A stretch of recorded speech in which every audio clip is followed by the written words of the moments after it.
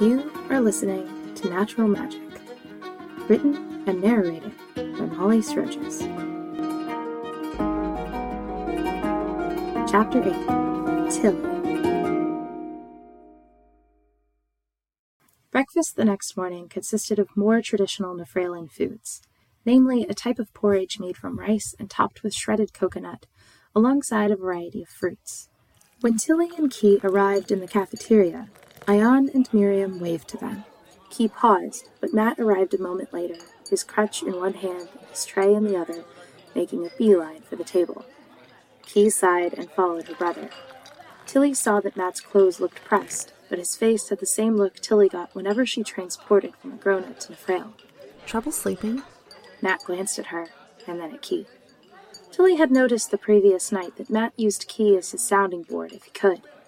She wasn't sure if this was because his Shukbo was weak, or because he didn't much like talking in any language.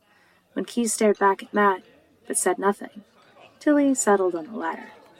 I sometimes don't sleep well in a new place.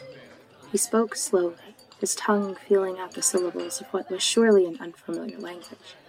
Based on his accent, Matt sounded like one of those students who had learned Shukbo specifically because he had been accepted into Faraday. Did you dream about the fire? Key asked Matt softly in Johu. Key had spoken to Matt and Johu a couple of times the night before, and it baffled Tilly that the siblings didn't use the Seja, especially if they were trying to be private. Though classes at Faraday were taught in Shukbo, Johu was a relatively common language in Nidian. Privacy might not have been the purpose, though, as Matt always responded in Shukbo. It was possible they had different linguistic strengths, which could have explained the difference Tilly noticed in their accents. Like many new speakers of a language, Matt mixed up his vowels, but his consonants tended to be clean and crisp. Key's accent was lighter, but completely different. She said her K's further back in her mouth, and her P's and B's often sounded the same. Instead of answering Key's question, Matt turned to the other girls and said, Is anyone else nervous about their first day? Miriam, already halfway through her porridge, swallowed and said, I don't know if nervous is the right word, but I haven't been to school since I was 10. Ayan choked on her juice. Really? Tilly touched a hand to her necklace. Well, I only started going to school last year. Ayan rolled her eyes. Of course not. You're rich. What does that mean? Ayan paused before answering, probably catching Miriam's defensive tone. In my experience, wealthy kids don't go to public school. She pointed to Tilly. And her mother is Melody Nightwind. Who's Melody Nightwind? This time, Tilly answered Miriam's question. She should have known Ayan had guessed her parentage from the moment they met. She's a Negronan diplomat. She's been on Nephrail's Council of Races twice. Matt interrupted the conversation by nudging his hand upward as if they were already in class. What's the Council of Races? It's the Nephralan King's Advisory Council. The point is, my mom's really important in the Sprite community. Since Dad's a diplomat too, I spent a lot of my time traveling with them, so me and my siblings were privately tutored. I had to convince them to let me go to a real school last year. I was privately tutored too. Miriam looked at Ayan as she said it.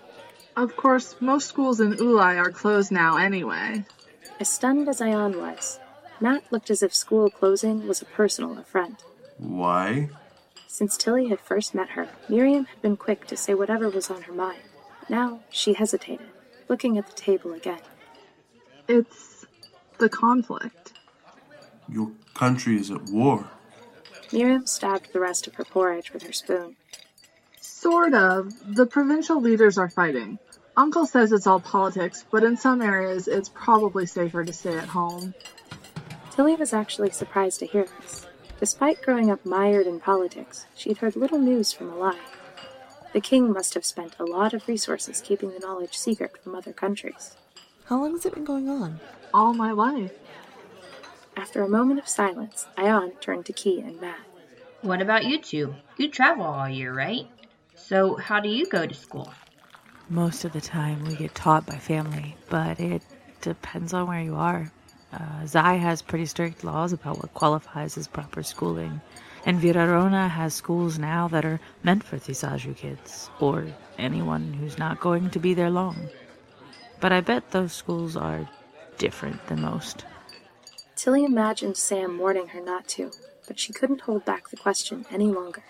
When did you start learning Shukbo? Matt's head jerked up at the question, and he looked around the table as if he didn't know who Tilly was talking to.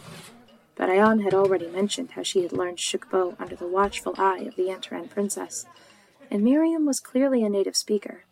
Tilly could have let the issue drop there, but she didn't. She pointed to Matt. Yeah, you.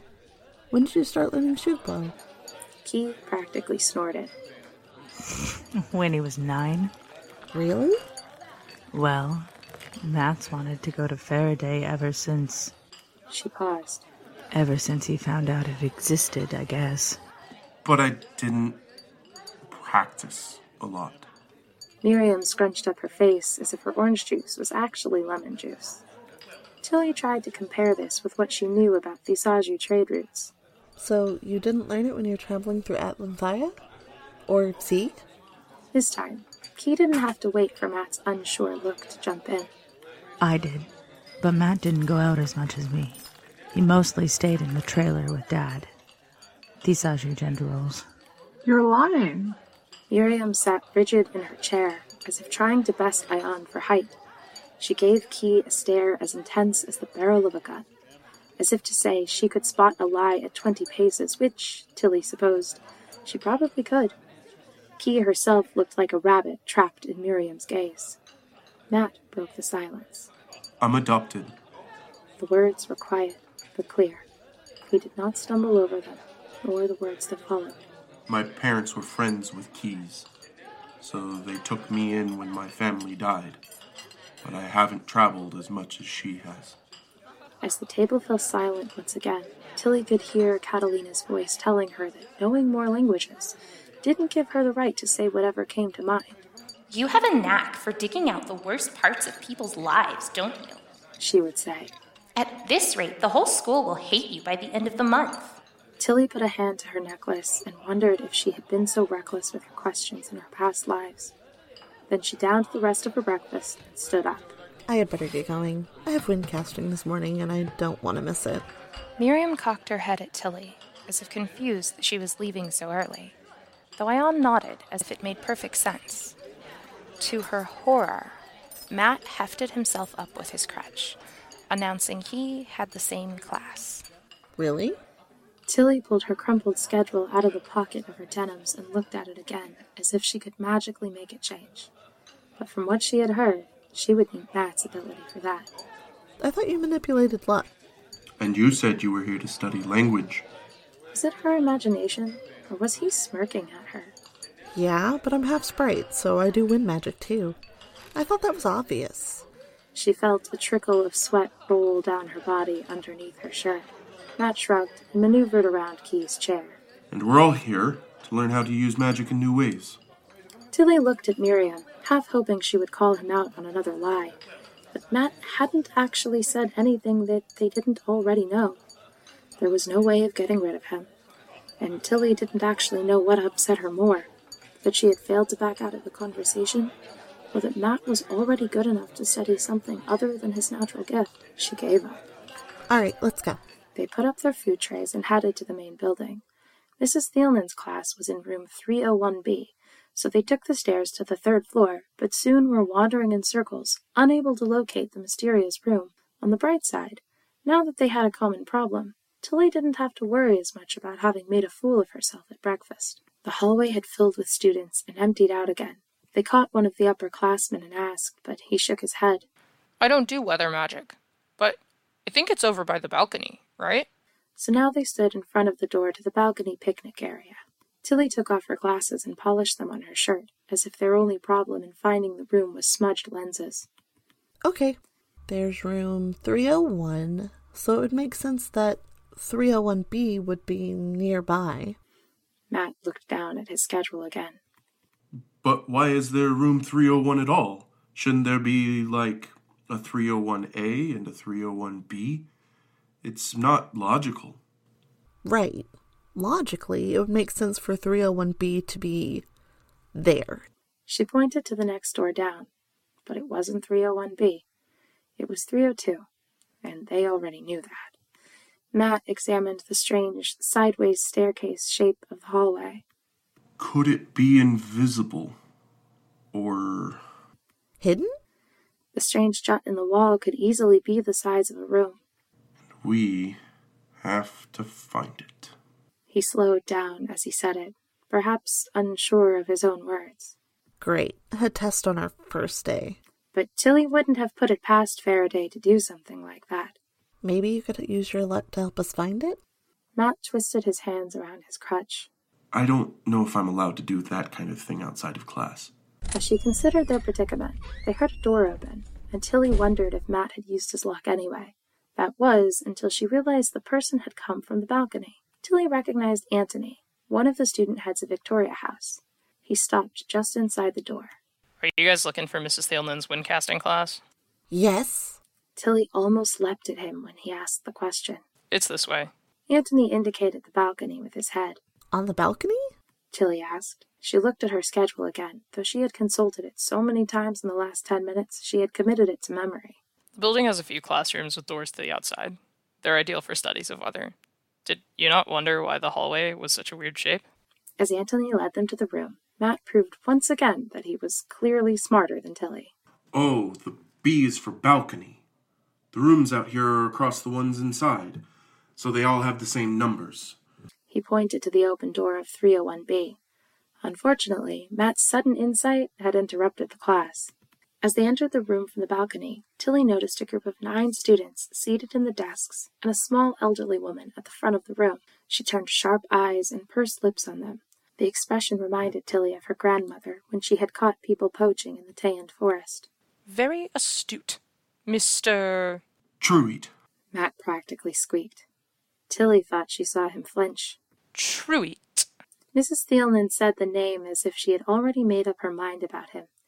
And though she stood several inches shorter than Matt, he looked like he was trying to shrink down until she could no longer see him. Anger flooded through Tilly. Matt may have been infuriatingly intelligent, but he clearly couldn't defend himself, which wasn't fair. Really? She snapped at Mrs. Thielman. And you're going to condescend him because the people at the school were too lazy to make it clear on the schedules where the classes were? It's our first day. We're supposed to just have the whole school memorized already? Put up a freaking sign. Matt snapped his head toward Tilly. His eyes were wide, and he looked ready to bolt, maybe all the way back to the southern continent.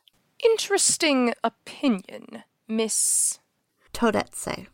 Tilly drew herself up to her full 5'10" height. She could feel a slight breeze whipping through her bright red hair. Tolitsade Todetse. Miss Todetse. Mrs. Thielman said her name the same way she had said Matt's. It's an interesting opinion, aside from the fact that your classmates all seem to have found their way on time. Tilly scanned the classroom again, not about to give up on the battle. She knew she shouldn't be fighting with the teacher, but she also knew that Mrs. Thielman was a bully. Of the other 9 students aside from her and Matt, 4 of them were freshmen. The other 5 had the ties and jackets that marked them as belonging to houses. Tilly put her hands on her hips. I see your point, Miss Thielman, but respectfully disagree. Tilly was aware that she didn't sound in any way respectful, but she didn't really care. She was good enough at manipulating wind that she could have stolen Mrs. Thielman's breath from her, so she felt that letting the woman speak was restraint enough. The other students were tittering. 2 students in purple ties seemed particularly entertained by the argument, but Tilly didn't let up. When 1/3 of your first-year students get lost, I think there's a sign that there's a problem with the faculty itself.